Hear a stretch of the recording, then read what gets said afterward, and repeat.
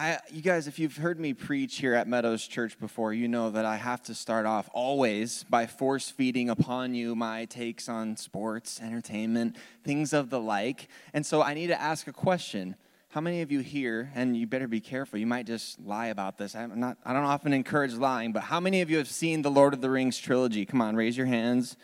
All right, if you haven't seen the Lord of the Rings trilogy, I need you to find God, okay? But no, here's my hot take. Here's the forced take that I'm going to bring to you today is that the Lord of the Rings trilogy is the best film trilogy of all time. Amen, yeah. Praise God for Lord of the Rings. It's great. One of my favorite aspects of Lord of the Rings, which I have on pretty much every single day of the week as background noise as I get to work from home, which is a great privilege to me, I've come to appreciate the underrated comedy that's within Lord of the Rings, right? And one of the most contentious relationships in this film trilogy is between Samwise and another character who I'll talk about in a second here. But at one point in the movie The Two Towers, which is the second movie of the trilogy, Samwise quips, "What's that horrid stink? I'd warrant there's a nasty bog nearby." And the nasty bog that he's smelling is not a nasty bog, is it? If you've seen the movies, you know exactly who it is. We'll throw him up on the screen.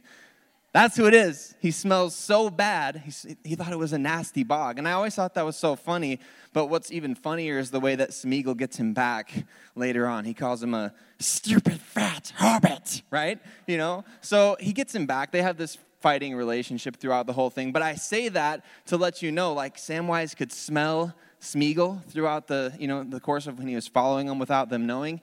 You are always being followed. Whether you think it, whether you know it, whether you like it or not, you are being followed. You're setting an example for somebody to follow. Could be your kids, could be your spouse, could be your coworkers, your friends, your siblings, people you go to school with, whatever it may be, you are setting an example for somebody to follow. And one of the greatest examples, I think, in Scripture of what it looks like, or at least on paper, what it means to follow is a Scripture verse that I see almost every single day. And I think about it every single day because I see it almost every single day, which, by the way, good habit to have. If you want to remember something, put it in front of you so that you see it all the time. But I'm part of a purpose group here at Meadows Church. If you don't know what that is, those are our discipleship groups here at Meadows Church. It's me and 3 other guys, and we get in the Word together. We hold each other accountable. We have weekly and daily action items. We share observations from Scripture together. But this right here is my purpose journal, where I write down notes that I get from things that I'm learning in Scripture. And at the bottom of every other page is this verse, 1 Corinthians 11:1, which says, as you can see on the screen, "Follow me as I follow Christ." Follow me as I follow Christ. And I want to ask us the question today, are you somebody worth following? Right? Are you somebody worth following? And along with that verse, follow me as I follow Christ, the second part is the most important, obviously. We have to be following Jesus, and I believe the closer you are to Jesus, the more like him you become. And you become somebody worth following. But before we can be somebody worth following, we got to understand something. And if you're writing stuff down, go ahead and write this down. If you're not writing stuff down, go ahead and write this down, okay? We're not called to be fans of Jesus. We're called to be followers of Jesus. We're not called to be fans of Jesus. We're called to be followers. And you might be wondering, why the heck is the guy preaching the message at church wearing a Michael Jordan jersey, right? And you might realize that, hey, I'm not Michael Jordan. You know how you can tell that I'm not Michael Jordan? Because I have hair, right? Obviously. I mean, that's the obvious biggest difference between us. But no, I'm a huge fan of Michael Jordan. I would say I'm a casual fan of the Chicago Bulls, a little bit of a fair weather fan, but I could name you some players on the team, which is significant enough. But I'm a fan of Michael Jordan. I'm not Michael Jordan. That's obvious, right? I can wear the jersey. It doesn't make me Michael Jordan. It doesn't even necessarily make me part of the Bulls, right? I mean, I might be able to sneak into the stadium if you've watched those kind of YouTube videos before, but I don't play for the Chicago Bulls. I'm not Michael Jordan. And I think the same principle or same logic can be applied in our walk of faith, right? We can be fans of Jesus, but we're not necessarily following him. We're not necessarily getting in the game. You might have the cool, trendy bumper sticker. You might have, remember those little metal fish that went on the back of vehicles? You might have those things. You might have cool sayings on the walls of your home. You might even have scripture tattooed on your body, right? I mean, if you're really big into this, right, you might even have it tattooed in a different language. I'm just saying. You might have scripture tattooed in a different language. You could be the loudest voice on social media, right? The loudest voice for Jesus possible. But guess what? Non-believers, the people that we're meant to be reaching, and maybe that's some of you here today, but non-believers, they can discern the difference very easily between a fan of Jesus and a follower of Jesus. Non-believers understand it. Why? Because they recognize the Holy Spirit. We're meant to. It's written in our DNA. We're meant to be able to recognize the Holy Spirit, and non-believers understand the difference between a fan and a follower of Jesus. So what do we have to do to become a true follower of Jesus, right? To not just be wearing the jersey, to not just be representing from the stands, but to truly get down on our feet and follow. Well, I have a couple things. I want to put them up on the screen for you. It means daily surrender. Daily surrender is required to be a follower of Jesus. It means you got to choose a master. It means that you're part of a body of believers, which, congratulations, here you are today, a body of believers together. But it means that you also have a specific role to play within that body, right? When we say it here at Meadows Church all the time, you have a God-given purpose. That's right. And here at Meadows, just like Pastor Monty just told us, we've had over 700 people give their lives since 2017 to following Jesus. I mean, can we give God more praise for that? That's crazy. But here's a bit of a sobering thought. How many people are in the room right now? How many people are going to be here over the course of the day today? There's not 700 different people that come to Meadows Church over the course of a month. So why is that? Where are those people? Are they spread around Omaha and the surrounding area, just living out their God-given purpose and we don't know about it? Are they living lives of obedience? Maybe they are. But what I know is that we've had over 700 people give their lives to Jesus here at this church. Many people had already dedicated and devoted their lives to following Jesus before this church was planted. And there's not all of them. It's not 100% that they're following Jesus. And that's crazy and it's sobering. But why? Why does that happen? Well, because surrender is hard. Choosing the right master is hard. Following Jesus and being somebody worth following, man, it's hard. And so I just want to validate you in that today. Like if you've committed your life to following Jesus and you're like, man, this it's been so much tougher, I feel like. I just want to validate you in that and know that you're not alone. That you're not alone in feeling that difficulty. But I need to point something out. Salvation, it's not about doing. So don't get it twisted. I'm not telling you, hey, you gotta earn your salvation by works. You gotta do all these things. No, salvation isn't something that you can earn or do, but salvation is surrender. You can't earn your salvation, but you are called to righteous living. And there's tons of scripture to back that up, but man, I told you about my purpose group journal and the reading that we're doing. I feel like God just kind of he gave me an alley-oop, right? He gave me an alley-oop on the scripture for this week. So if you got your Bibles, I want you to go ahead and turn to Romans chapter 6. Romans is arguably my favorite book in the Bible. You hate to pick favorites when it comes to the Bible, but man, it is good, and it is refining, and it is pruning, and it's a heart check every single time I read it. But Romans chapter 6 is so rich in terms of this concept of being a follower of Jesus and being somebody worth following. So if you got that pulled out on your phone or your Bible that you brought or looking on the screen, I want to start in verse 10 from chapter 6. For by his sacrifice, that's Jesus, he died to sin's power once and for all. I mean, that's worth celebrating, isn't it? He died to sin's power once and for all for every single one of us. But he now lives continuously for the Father's pleasure. So let it be the same way with you. Since you're now joined with Jesus, you must continually view yourselves as dead and unresponsive to sin's appeal, while living daily for God's pleasure in union with the Anointed One, Jesus. Are you living for the pleasure of the Father or the flesh? Are you believing in your mind that you're a follower of Jesus when maybe at best you're a fan, right? Still obedient to your sinful nature.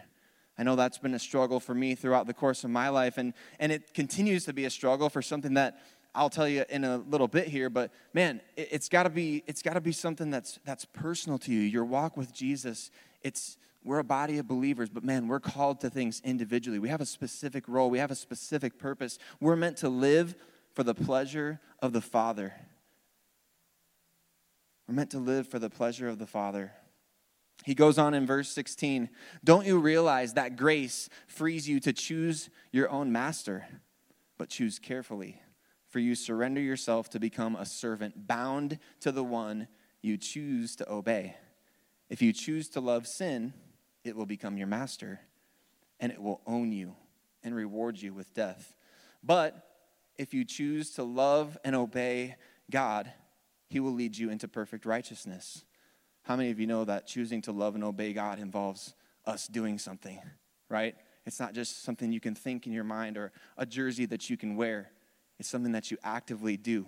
You're called to righteous living. You got to choose not to just wear the jersey and be a fan, but get in the game and live it out. And Paul goes on to tell us, and I encourage you to read Romans on your own. Read Romans chapter 6. I mean, it's just full of stuff. And take notes on, personalize it to yourself. But there was other things that really stood out to me that I wrote down in my purpose journal. Like Paul, he tells us that obedience has to go heart deep, right? Jesus Christ is perfect righteousness. We can't earn that.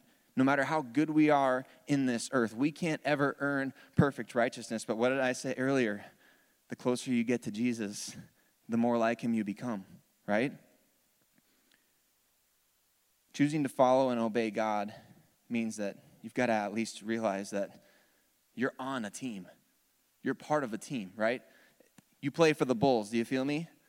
As followers of Jesus Christ, you're on that team. You have a specific role to play. You're not meant to be the fan in the seats screaming at players for missing shots or not making the right pass or stepping on the line when they should have not. They should have known where they were on the court, or criticizing the coach for not teaching the team the right way, or calling the right plays, or calling the timeouts when he should, or getting a technical foul, and all these things. You know what I'm saying? We're part of a team. You're on the team. You're not the fan in the stands that's telling the team how it's done. Most of our church, most of the church at large, I should say, the problem is that we got a lot of fans of Jesus. We don't have as many followers as we necessarily should, right? We'd rather ride those successes of somebody else and, like I said, scream from the stands. But understand something. When you become a follower of Jesus, I believe this with all my heart, the ball is in your court. When you become a follower of Jesus, man, the ball is in your court. And it's not even a question of whether or not you want to be somebody worth following, right? When you decide that you're going to follow Jesus, immediately you become somebody that's supposed to be worth following. You become somebody that's meant to set an example. The ball is in your court, but nothing's going to change unless you change. Nothing's going to change unless you change. You've got to take the ball and do something with it. And us as Christ followers, man, we're called to repentance. We hear that word maybe a lot in church, or you've heard it growing up, or you've read it in Scripture, and you wonder to yourself, like, what does repentance even actually mean? Is that just like going and confessing my sins and that's it? It's kind of like washes the guilt away. Repentance means recognizing, seeing, and knowing in your mind, as well as admitting, confessing with your mouth that you've been going the wrong direction, right? And if I'm walking this direction and I realize, oh my gosh, I'm going the wrong way, I'm recognizing that. What has to happen next? You got to turn around. And you got to go the other way. Because as Pastor Monty has told us before, life is kind of a conveyor belt. And we're just kind of naturally drifting this way. So even if we're facing this way, you see where I'm going? You have to actively take steps toward following Jesus every single day. Repentance. Going the other way. Walking with Christ, it requires humility, it requires patience, it requires diligence, and it requires consistency. And I can't think of a better verse to kind of illustrate that than Proverbs 21, verse 5, which says, steady plodding brings prosperity. Notice what it doesn't say. That's one of my favorite things to do as I break down and observe Scripture. Notice what it doesn't say. It doesn't say steady plodding occasionally brings prosperity.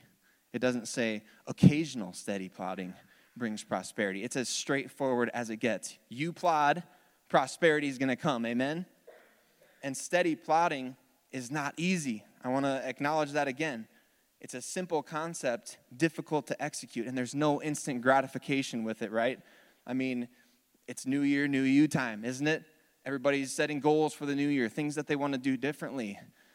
And a lot of people have even set really good targets, really good goals. They've set really good goals, but guess what? If you don't steadily plod, man, you're never going to reach that place that you want to be. And I think as much as our relationship with Christ is not necessarily something that we should be, I read the whole Bible this past year, and I was in 3 different life groups, and I was in a purpose group, and it's not something to be lorded over other people. But at the same time, if you feel like you've ever plateaued in your relationship with Jesus, think about a flat line when somebody's losing their life. Your walk with Jesus, it may have huge highs, may have some lows, but if you're going like this, at least, and you're climbing upwards towards him and closer to him, you know that your relationship with him is at least alive and not dead. Amen? So, I thought of, in this topic of consistency and setting the example and being somebody worth following, of course, like I think about my parents. And my parents have been such an amazing influence to me over the course of my life. But growing up, like I'll never forget, you got to understand something. I know there's some teenagers in the room here today. When I was a teenager and I had to get woken up in the morning to go to school, I was about the last person that you wanted to be around in the morning, okay? I don't know how many of you can relate to that, but I'll never forget my dad every single day growing up. Every single day, I woke up to the smell of the pot of coffee that he made, and I knew that if there was some reason that was against the will of God that I had to be downstairs before 7 a.m., that I was going to see my dad sitting at the kitchen table, reading his devotions, reading his Bible, drinking his coffee. I knew that when I went back upstairs at any point, I was going to see my mom doing the same. But my dad set this example, and he set the tone for our family. And he did this every single day, and it didn't spark me to do anything when I was a teenager. It didn't spark me to do anything immediately, but guess what? I've never forgotten it. And right before he was about to leave every day for work, which again was probably right about when I was starting to get ready for the day, he would call my brother and I into their bedroom and say, hey, we're going to pray before I go to work.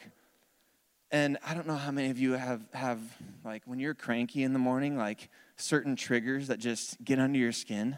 Like the smell of somebody's deodorant or cologne that just like instantly gives you a headache, or like the way they're saying their S's, it like pierces your ears for some reason. So like there was times that I had those days like where, man, maybe I'm getting frustrated with my dad. Maybe I'm just being cranky, whatever the case may be. But we show up, we sit in there. And the worst thing was when my dad was like, hey, Sarah, why don't you pray for us? And I'm like, yeah, because I want to talk to God right now. I'm embarrassed to even be sitting next to him. What are you talking about? But we did this every single day, the same exact thing. We'd go into the bedroom and we'd pray. And the things that we'd pray back then, and I had no idea this would happen, but those things that we would pray back then are the same things that I now pray over my wife, my kids, over every single one of you. As I'm walking on the treadmill, just going through my prayer journal, I pray the same things that my dad used to pray. That God would enlarge our territory, that he would keep us from evil, that we may not cause pain, that we would be wise, strong, discerning leaders among our peers, that we'd be full of wisdom and stature and favor with God and with man. Those things that I know in my heart, in my mind, that my dad taught to us, they've never left. And that's because my dad decided at some point that he wanted to be somebody worth following, right? He wanted to be somebody to leave a legacy and set an example that is worth following. And the main thing throughout all that, consistency.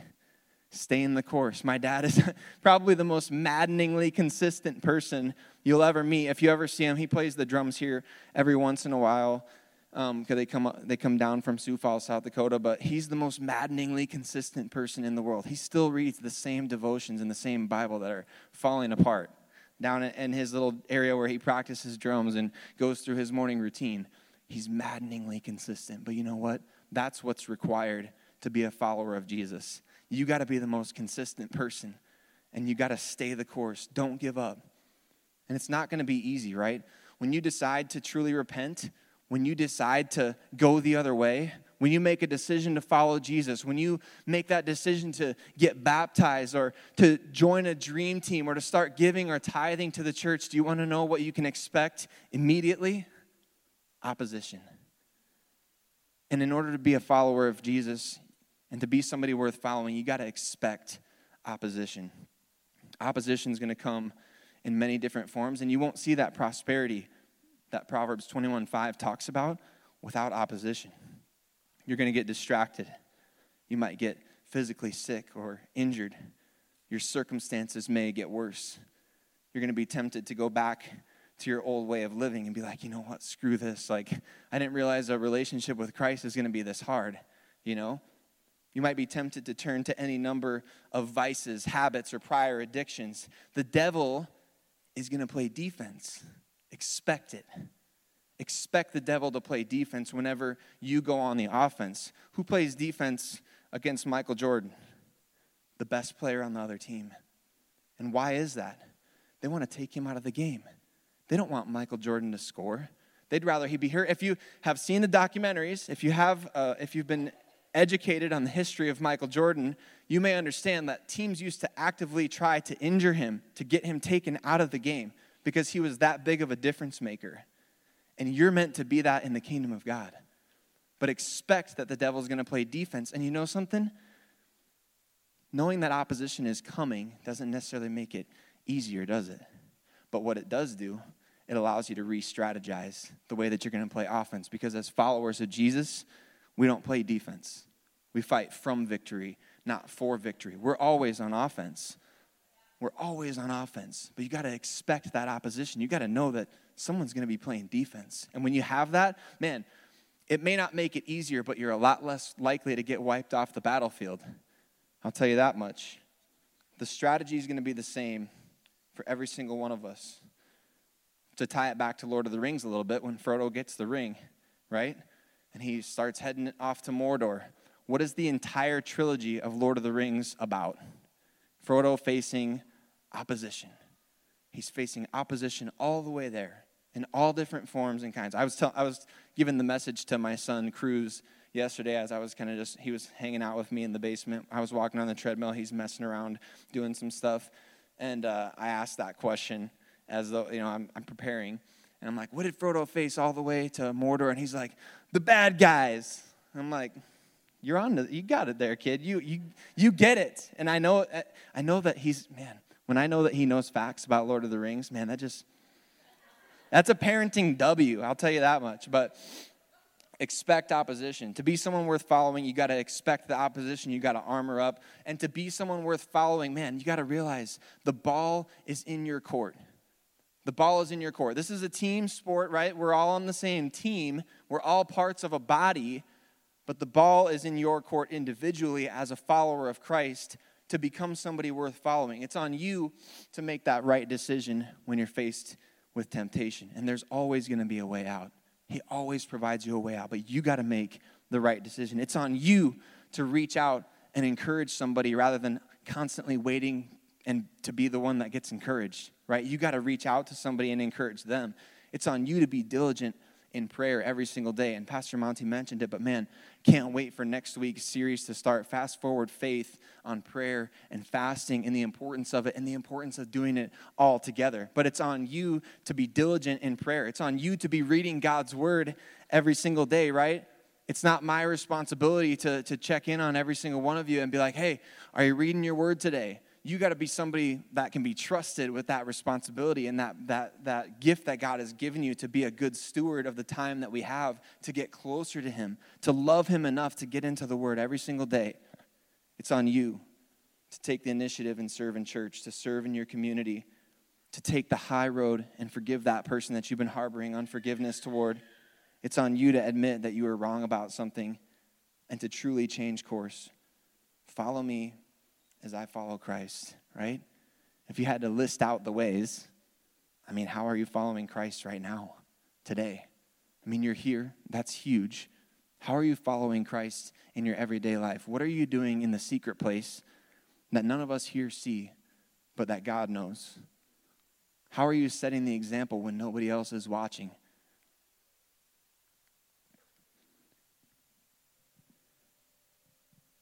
I also want to ask this question. In what areas do you feel like you're saying no to God actively? Maybe you know that, man, I've said yes to a lot of things. I'm doing the groups. I'm doing the dream team. I said yes to following Jesus. What areas are you saying no actively to God? What things have you said, oh, I'll pray about it, as a way to mask your no? And you're not saying no to whatever person asked you to do something. You know in your heart that you're saying no to God. I know I've been there. I know that was me when Monty first asked us to move to Omaha. He talked about, he cast the vision of planting a church in Omaha, one of the fastest growing areas of the city and all these type of things. And all I could think about was, okay, how mad is my wife going to be at me for even asking this question? And number two, how can I say no without Monty being mad at me, you know? And so what did I slap on that one at the end of that conversation? I'm going to pray about it.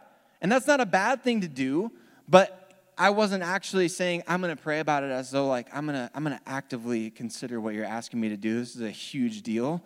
I was saying I'll pray about it as a way to not have to say no in the moment when I had already said no right here. And how many of you have done that to God? How many of you have done that to him when he's asking you to do something?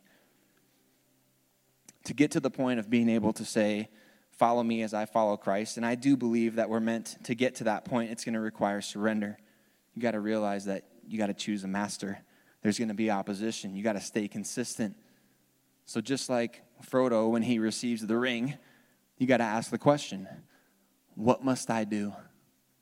What is your action step today? The ball is in your court.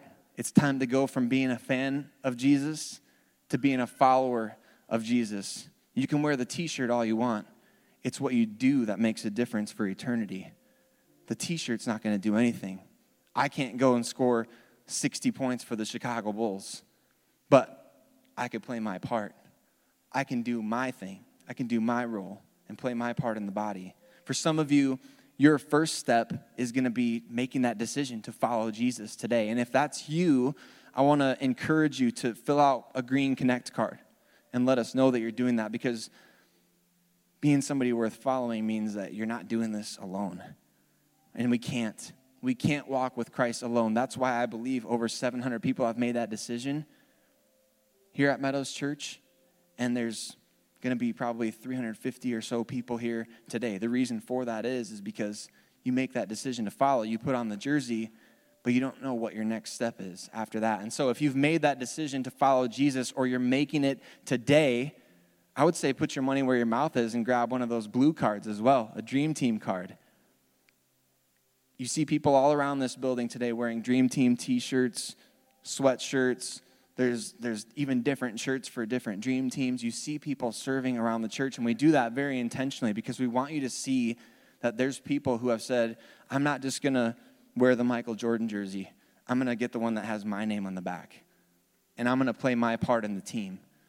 So I want to challenge you, if you've never done that before, or if you've been considering it for a long time, even if you're making a first-time decision today, take that next step and fill out the blue card and make that decision to put some feet to your faith. It's hard to say you're truly surrendered to Jesus if you're not serving the way he served, right? We got to serve. Jesus, he came to serve, not to be served. You're being followed. You're making an impression. Maybe you haven't been leading well. Maybe that's something that's really hard for you. But guess what? Today's a new day. Today is a day that you can begin steadily plodding in the right direction, steadily plodding toward prosperity. Yeah, there's going to be opposition. There's going to be attacks from every side. But do you want to know that our church's name, Meadows, comes from Psalm 23? And do you know that our God, he sets a table in the presence of our enemies? You want to know why he does that? He ain't worried about it. He's victorious. He's already won that battle. And so we can take comfort in knowing that we fight for victory together, arm in arm with Jesus, joined with him forever. We're going to do something today and going forward every first Sunday of the month that we don't do a ton here at Meadows Church, but we want to start making it part of not just routine or habit, but we want to be intentional. And it's communion. Many of you know that we offer communion in our prayer room every single week, but it's kind of sporadic where we take it together as a church family. So I want to invite the ushers to come, and you can bring the elements forward. You're going to be dismissed as the church, row by row, to come and partake of communion. And what this is, man, do some research on communion. It's crazy. A lot of times it gets just simplified to the body of Jesus that was broken for the believers and the blood that was shed to establish the new covenant and things like that. But there's so much more to this. Like, just close your eyes and picture yourself there at the Last Supper where Jesus is sitting at a table with Peter, who would go and deny him 3 times as he was on his way to his death. Picture Jesus sitting at the table with Judas, the one who's going to betray him, the one that he just washed his betrayer's feet. And picture Jesus sitting with the disciples, knowing that every single one of them is going to abandon him. And he makes a covenant with them, the first church, if you will. He makes a covenant with them and says, my body is broken for you. My blood is shed for you. This is us being unified. He's like, I know that you're going to fail me, Peter. I know that you're going to fail me, Judas. I know that you're all going to abandon me, but guess what? I am the perfect righteousness that you need. And when we partake of this, man, we join together with Jesus in that. So if you're a believer, communion is for you. If you've made that decision to follow Jesus, communion is for you. If you haven't, I would just encourage you to just listen to this worship song and contemplate what God's asking you to do right now. Contemplate whether he's asking you to truly follow him. And if you're willing to count that cost and say yes, knowing that it's going to be tough, knowing that it's going to be challenging, but also knowing that it's what you're meant to do because you have a specific role to play. You're supposed to be somebody worth following, not just a fan, but a true follower of Jesus. I'm going to pray, and then the ushers will dismiss you as the band continues to play. God, I thank you for the opportunity that we have to go from being fans to being followers. And I thank you that even though, man, it gets hard at times, we may even get discouraged, I thank you that you're there to lift us up. I thank you that you're our shepherd, guiding us every step of the way. And I pray that your church would hear your voice today, and the voice of a stranger we will not follow. I thank you that you're our provider, that you're our righteousness, that you're our sanctifier, that you make us more and more like you the closer we get to you, Jesus. You're our healer. You're everything. And you're our close companion. You never leave us. You never forsake us. We're the ones you love. We're the ones that you died for. And I just pray that we receive that in our heart of hearts today. God, you're good. We thank you. It's in your name we pray. Amen. Hey, I want to thank you so much for tuning in today. But don't stop there. Like or subscribe to this channel so you don't miss a single video, update, or message. And not only that, share this message with a friend or somebody that you know. So many people out there need hope and encouragement, and you have the ability to bring that to them. Finally, if you're in the Omaha area, we would love to have you join us. We would love to meet you. God bless you.